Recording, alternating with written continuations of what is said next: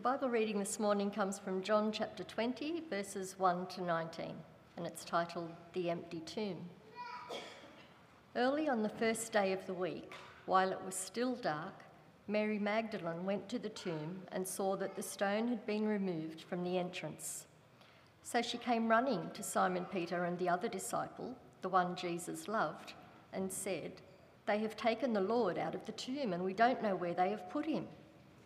So Peter and the other disciple started for the tomb. Both were running, but the other disciple outran Peter and reached the tomb first. He bent over and looked in at the strips of linen lying there, but did not go in. Then Simon Peter came along behind him and went straight into the tomb. He saw the strips of linen lying there, as well as the cloth that had been wrapped around Jesus' head. The cloth was still lying in its place, separate from the linen. Finally, the other disciple, who had reached the tomb first, also went inside. He saw and believed. They still did not understand from Scripture that Jesus had to rise from the dead. Then the disciples went back to where they were staying. Now Mary stood outside the tomb crying. As she wept, she bent over to look into the tomb and saw two angels in white, seated where Jesus' body had been, one at the head and the other at the foot. They asked her, "Woman, why are you crying?" "They have taken my Lord away," she said, "and I don't know where they have put him." At this, she turned around and saw Jesus standing there, but she did not realise that it was Jesus. He asked her, "Woman, why are you crying? Who is it you are looking for?" Thinking he was the gardener, she said, "Sir, if you have carried him away, tell me where you have put him, and I will get him." Jesus said to her, "Mary." She turned toward him and cried out in Aramaic, "Rabboni," which means teacher. Jesus said, "Do not hold on to me, for I have not yet ascended to the Father. Go instead to my brothers and tell them, I am ascending to my Father and your Father, to my God and your God."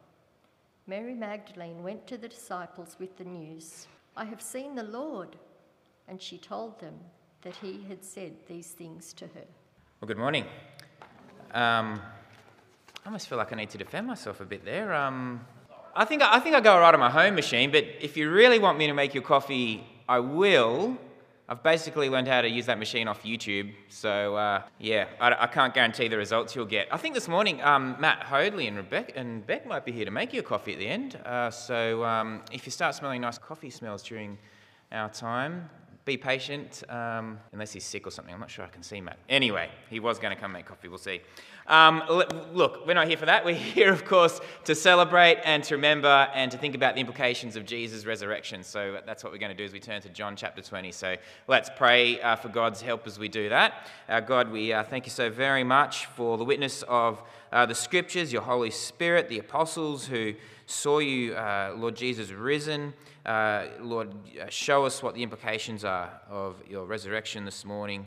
Help us to go from here with a determination to, if anything, investigate the truth of your resurrection. If we are believers, to live in the light of your resurrection, we pray in Jesus' name.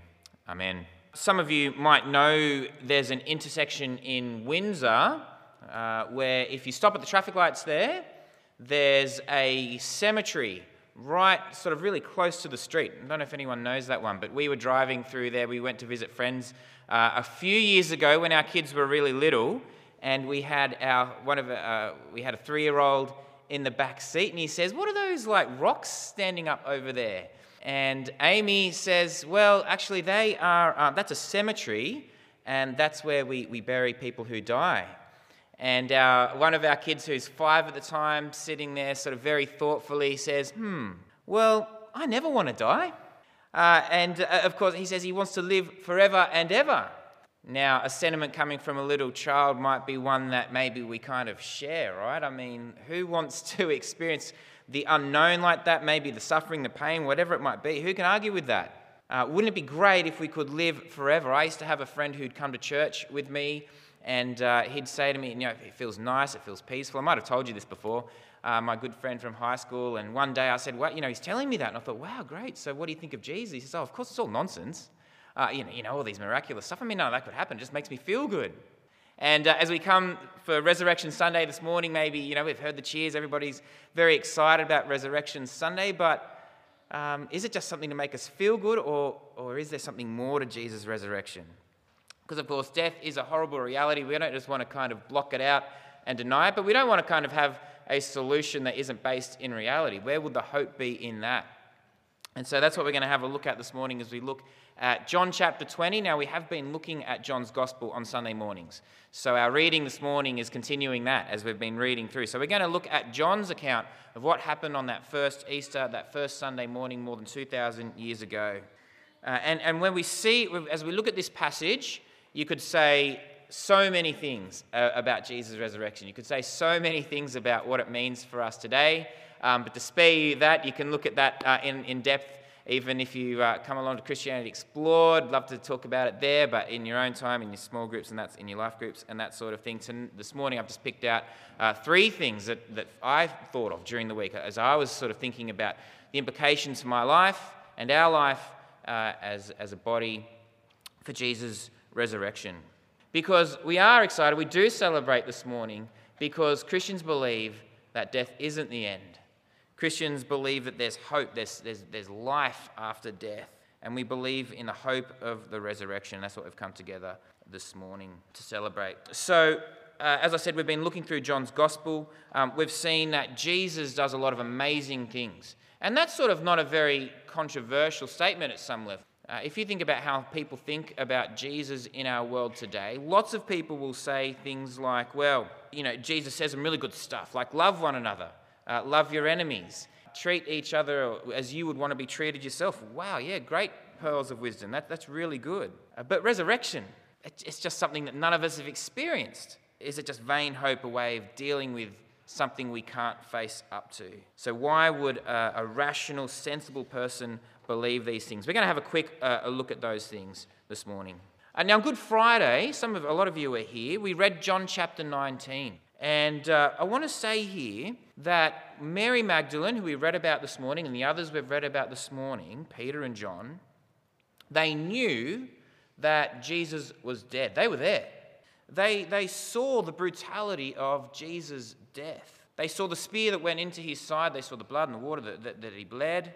And they knew without doubt that he had died. They weren't, as you read this passage, you might have noticed, they weren't kind of expecting that Jesus was hidden off somewhere, that maybe he was just a little bit beaten up and he'd be okay, or even as some other faiths, particularly Islam, say that he sort of slipped away. They saw him die, and that's important to note. It's important to note because it raises the question, then what happened to him? What happened to Jesus? And I say that because there's no doubt at all that Jesus was a real historical figure. You just won't find any serious historian who doubts that. So that begs the question then, who is he? What happened to him after he died? And if he did rise from the dead, what does that mean? Is he really the Son of God? And all of those questions hang on the resurrection, on whether he really did rise from the dead or not. And of course, it also means that if it's true, his resurrection changes everything for us.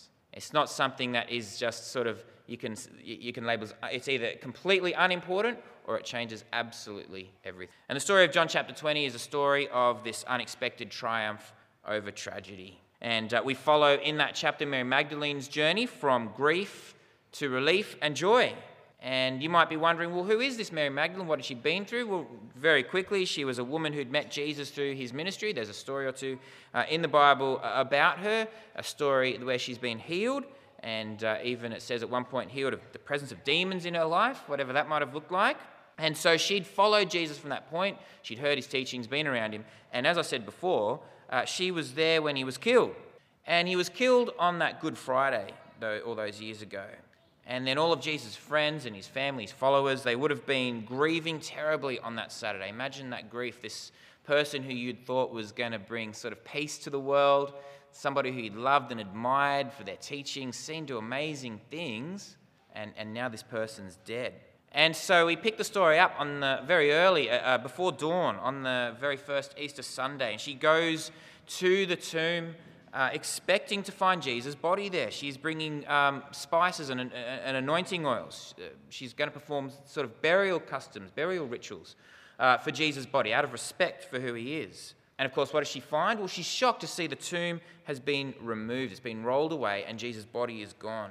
Now, most of you have probably seen illustrations or depictions of what the tomb would have looked like. It was probably carved out of a stone cave, out of a stone rock face, and had a really massive big boulder, rolled disc-shaped rock rolled in front of it. And that, again, is not an unimportant detail, because the rock that's in front of this cave would have been incredibly heavy. It would have taken multiple people to move it. And here it is, we find that it's been moved. And so what has happened? That's the question for us.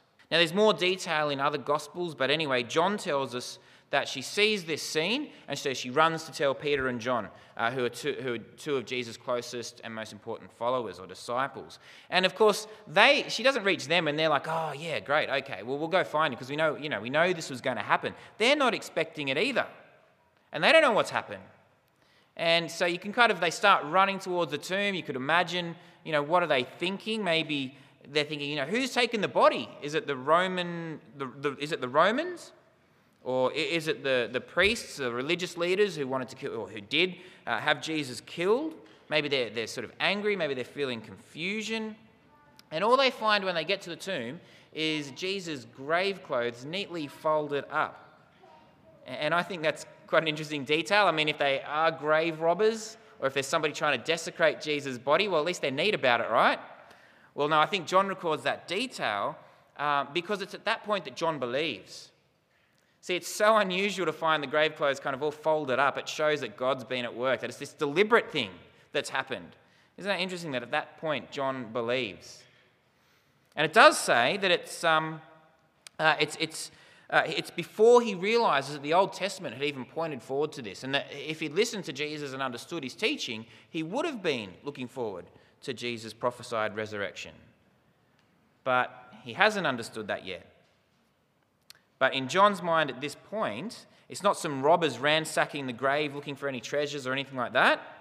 It's not Jesus' enemies desecrating his body. It could only have been God's work in John's mind. So he's convinced, but we see Mary and we find that she still is not expecting Jesus to have risen. And fair enough. I mean, who would have expected that? Mary's crying. She's assuming someone, has stolen Jesus' body. And she's even so upset that when angels appear to her, and you can imagine how spectacular that would be, someone with this sort of gleaming clothes and they're sitting in this grave, even then she's still thinking, well, I don't know where they've taken Jesus' body. She's still confused. And the next thing to happen is that Jesus himself appears to Mary. And even at that point, she doesn't recognize him.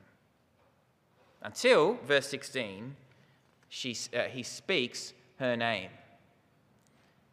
And this verse sort of really draws us in and even tells us who don't speak Aramaic the word Mary cried when she saw Jesus, Rabboni, teacher. It's like she's telling us the story herself and saying, this is what I said. And she knows that she's recognized Jesus' voice. She's recognized Jesus' voice. She's recognized her shepherd's voice. Jesus had said in John chapter 10, verses 3 and 4, that his sheep, his people, his sheep he calls them, will recognize the voice of the one who takes care of them, their shepherd. And as she hears Jesus' voice, she knows Jesus is alive. I don't know about you, but I've tried to imagine the excitement, the euphoria that you'd feel at that point if you're one of Jesus' disciples. Imagine the kind of adrenaline rush. I don't know what it would have felt like to be one of the first Christians on that Sunday more than 2,000 years ago. I try and think of the most exciting things that have happened to me, like my wedding day or birth of our children, or like when my teams have won a grand final in sport, very exciting. When you finish an exam or finish school or a qualification or something like that. But none of it must go close to the feeling of knowing that Jesus was alive on that day, because they will come to realize that this changes everything. And the first thing it changes for Mary is that she's sent to tell all the other disciples that Jesus has risen. Now, isn't that interesting? It's interesting because, well, for one thing, Jesus could have just appeared to the other disciples himself. He kind of didn't really need Mary to do that, but he chooses to use Mary in that way.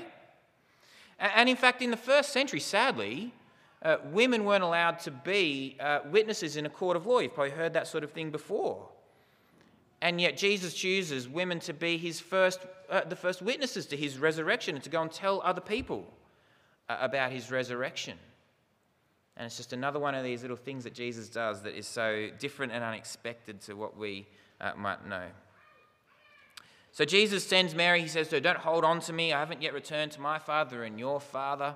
So he's sort of identifying with people, but also sort of showing that he is related to God in a different way to us. But anyway, he won't stay with them forever, he says. He is ascending.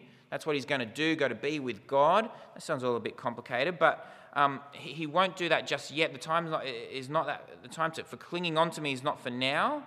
And I imagine Mary's kind of probably fallen at his feet in sort of joy and relief and kind of grasping onto him. And he's saying, look, now's not the time for that. Go and tell everybody, or go and tell the disciples that I've been raised. And there's time then, because he hasn't ascended, between Jesus' resurrection and his return, the time when all the world will see Jesus and experience the final judgment, which the Bible says will occur at one point. Now, you might wonder for what reason, and in some ways only God knows why Jesus ascended to God and then will come back later and sort of leaves all this in-between time. Chris mentioned that a little bit before.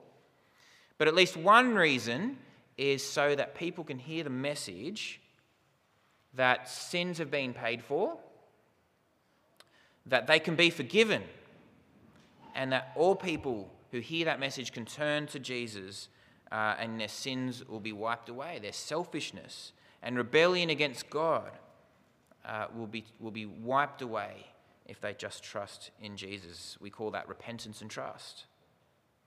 And why then do people need to hear this message? Well, as I said, we've looked at the story and the narrative of it, but I've picked out at least 3 implications of what that means, and implications that come from other parts of the Bible. And we'll just look at each of these very briefly. And one is that Jesus, by his resurrection, has been appointed our Lord and Judge. With the resurrection, Jesus proves that he is who he said he was in his life. He is the promised Messiah of God, the Son of God as he claimed to be. And if he is Lord, then he can forgive our sins. He has the authority to be able to do that. On Good Friday, we heard that on the cross, Jesus cried out in his final moments, "It is finished." Our sins are completely paid for. All that Jesus came to do on the cross as he died was finished. On the cross, Jesus paid for our sins, leaving nothing unpaid. There's nothing we have to work off ourselves. It's finished. And when we come to Jesus in repentance and trust, our sins are completely paid for. And in another part of the Bible, it says that Jesus' resurrection is for our justification. It's so that not only are our sins sort of paid for, it's that we actually can come back into relationship with God as well. That he would view us just as if we had not sinned, that we are justified in his presence, seen as being right with God. And that's because Jesus is our Lord. So look at Acts chapter 17, verse 31. One of Paul the Apostle, who would go and tell the world, the non-Jewish world, about how Jesus had risen, put it this way, that he, God, has set a day when he will judge the world with justice by the man he has appointed. He's given proof of this to everyone by raising him from the dead. So Jesus has the authority to forgive our sins. He has the authority to judge us. And the reality is that what Paul says here, what Paul points to here, is Jesus' words that he'll one day return as our judge. So if Jesus really did rise from the dead, then that means you must listen to him. You must turn to him if you want your sins forgiven. You can't pay off your sins yourself. And if Jesus really did rise from the dead, then you'll want to live with him as your Lord. You'll want to listen to him, to obey him, and let him rule your life. And so there's a question for us on this Easter Sunday morning. If you believe Jesus really did rise from the dead and that he's living now, are you letting him rule your life? Are you trusting that in his goodness he wants to rule your life for your good, so that you would be more like Jesus, which is the best thing that could possibly be for you? Is he guiding the choices you make day to day? Do you listen to accept all his words, even the ones we find difficult, even the ones that kick against our culture? Are you willing to listen to our risen Lord? Because that's the implication if he's really risen from the dead. I know our kids listen to the song, and a lot of the kids would know the song by Colin Buchanan, Jesus is the mighty, mighty King. And you can be encouraged, kids, it says in there, it pains me a little bit, even mum and dad, what does it say? Are not the boss. The school principal is not the boss. Jesus is the boss. Why? Because he rose again. Now, I'll give the kids a little bit of disappointment here. It doesn't mean you don't listen to mum or dad or your principal, where they're telling you to do things that are right and helpful and responsible and reasonable, but Jesus is the boss over all things and the one to listen to over all people. And so Jesus is the boss because the proof of this is in his resurrection from the dead. Nobody else could do that, only Jesus. He has power even over death. Of all the things that he did in his life, all the miracles, all the power he showed over nature, this is the most important one. He rose from the dead. Now, another implication I think of for this is for those of us who have a doubt, who ever think, could this all be real? Could this all be true? And of course, I think all of us will go through those sorts of things. Sometimes it doesn't feel as if God's really present in our lives. And sometimes our feelings kind of need to catch up with the facts.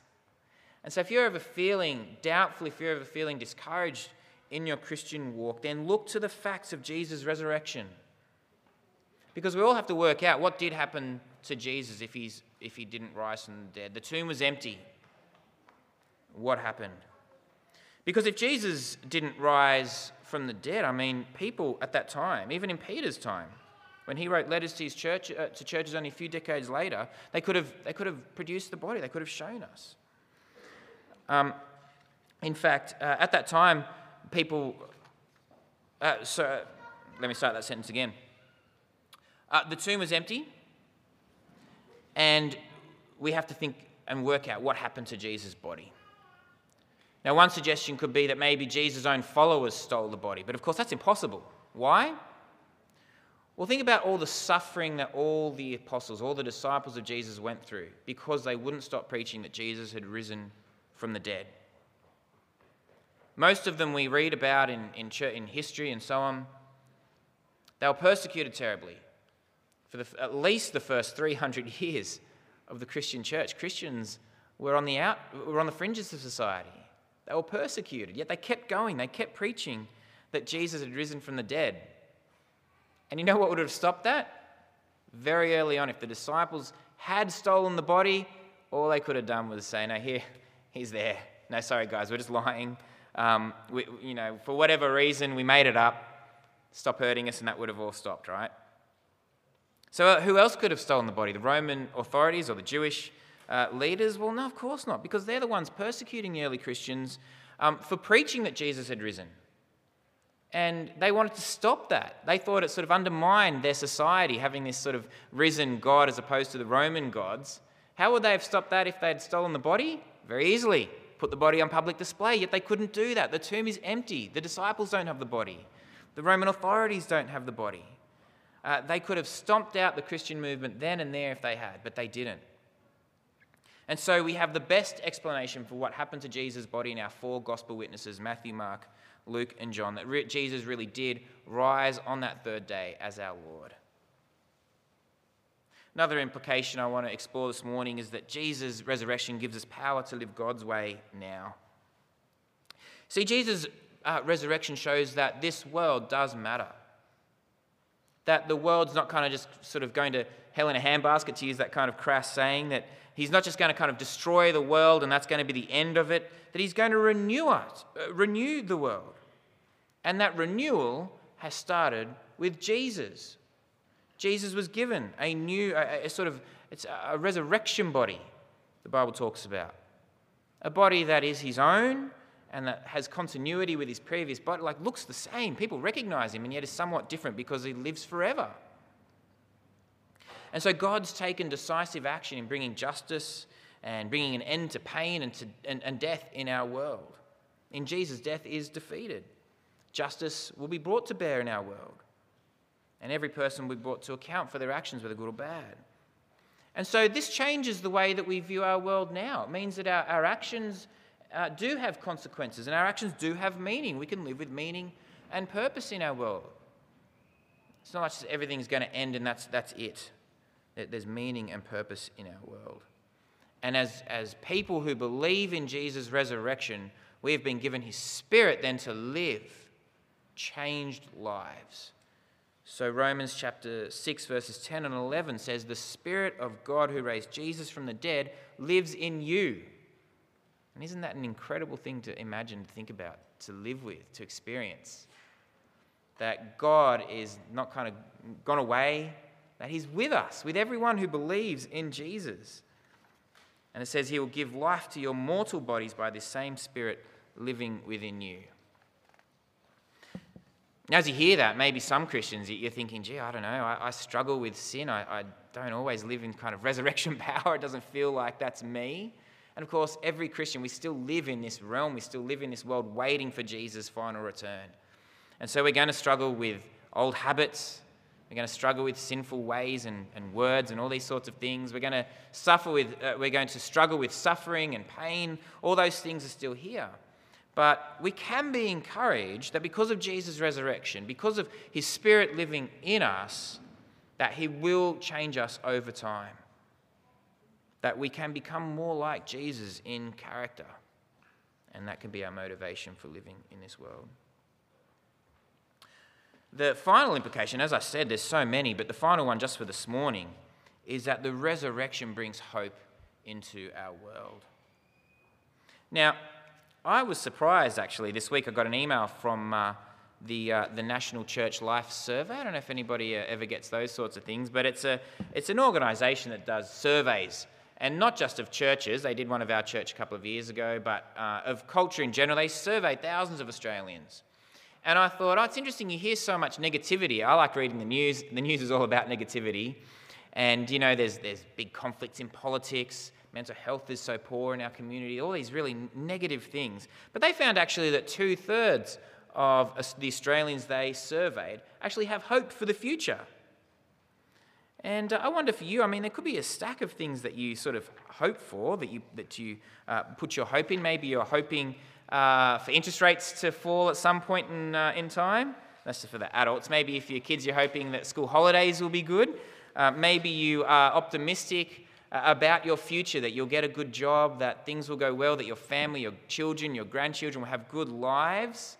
And so it could be hard then for us sometimes to place our hope in Jesus because it sort of seems so otherworldly. But when everything comes to an end, when it all comes down to it really, and we all have to face the possibility that none of us that will escape death, there's no greater hope than that death is defeated. And that's what Jesus' resurrection does for us. Because of Jesus' resurrection, there's a hope that maybe some of you just sorely, sorely need. Perhaps some of you don't feel you're one of those 1/3 of that survey that feels like there is no hope for this world, that things are really a struggle for you. But there's nothing that can compare to the hope of living with God forever, even if you die. Because of Jesus' resurrection, that means that, yes, we can meet Jesus today in the sense that his Spirit's with us. But it means that one day also we can have a resurrection body like Jesus. We can live forever. We can be like Jesus, raised after death. Like Jesus, given a resurrection body without the pain and suffering of death hanging over our heads as we experience now. Like Jesus, there might be a hint in this story even that we can be reunited with loved ones. Like Jesus, we'll go to be with God. We'll see him face to face. And there'll be nothing greater, no greater satisfaction that we could ever experience in this life to compare with that. And so there's a message of hope for you. If you've ever sort of thought, well, could I qualify for that eternal life? Would God accept me into what we might call heaven? Well, there's no need for you to worry, because Jesus has died and risen. He's done all that's needed to have been done so that God would accept you. So have a look at Romans chapter 4, verse 25. God assures us that Jesus was delivered over to death for our sins and was raised to life for our justification. We've heard that word already this morning before, that our sin is dealt with, that in Jesus God sees us as justified, having no sin to answer for. But of course, this hope is for anyone who does accept that offer, because Jesus wants to offer that eternal life to you, to every one of you, as a gift. But you need to accept that gift. And so we'll read in coming weeks, John chapter 20, verse 31. Why did John write what he writes? He says, "These are written that you may believe that Jesus is the Messiah, the Son of God." Why does he want you to believe? And that by believing you may have life in his name. The offer of life is to who? Anyone who believes. Anyone here this morning can believe in Jesus. And that might not happen at one point in time. That might not happen this morning. It might take for you a little bit of investigation. That's why we do put Christianity Explored on. But we've seen that Jesus' resurrection completely changed the life of Mary. We haven't looked at it in detail this morning, but also the disciples, Peter, John, and the others. They go from people who are living and worshipping as Jewish people in their synagogues. They go to preach to non-Jewish people all over the world that Jesus is the fulfillment of Old Testament hopes. In a matter of a few years, they stop living under that Jewish law. They're persecuted for that. And then over the 2,000 years since Jesus' resurrection, billions of people have given their lives to following and listening to Jesus. Why? Because they have that hope that he brings, that he gives as our resurrected Lord. This early church began to worship a human being as divine. And it does seem kind of odd, doesn't it? But it's because they were certain that he'd risen from the dead. And that's why they worshipped him as Lord. Now, if Jesus Christ did not rise from the dead more than 2,000 years ago, well, the whole thing comes crumbling down, doesn't it? We simply have no hope of death's defeat. Death will be the end of us. You might be left with some helpful teachings about love or something like that, but there's no hope for the future. But Christianity is all about who Jesus is. And John and the other gospel witnesses show us that he's risen from the dead. He is our Lord. And through his resurrection comes forgiveness of sins, the declaration that Jesus is Lord, the power to live God's way for us, and for those who trust that, a future hope that each of us can live with God forever. The power of death is defeated. Let's pray. Our God, we thank you so very much that you change the course of this world forever through Jesus' death and resurrection. We pray that you help each one of us to just think through and wrestle with where we stand before you. Lord, give us the courage to look into who you are and what you've done for us. And we do pray that you'll be working in us as we do that. Lord, for those who do trust, we pray that we will sense a great deal of gratitude, that we will want to go from here and live the lives that you've empowered us to live by the presence of your Spirit. And we pray in Jesus' name. Amen.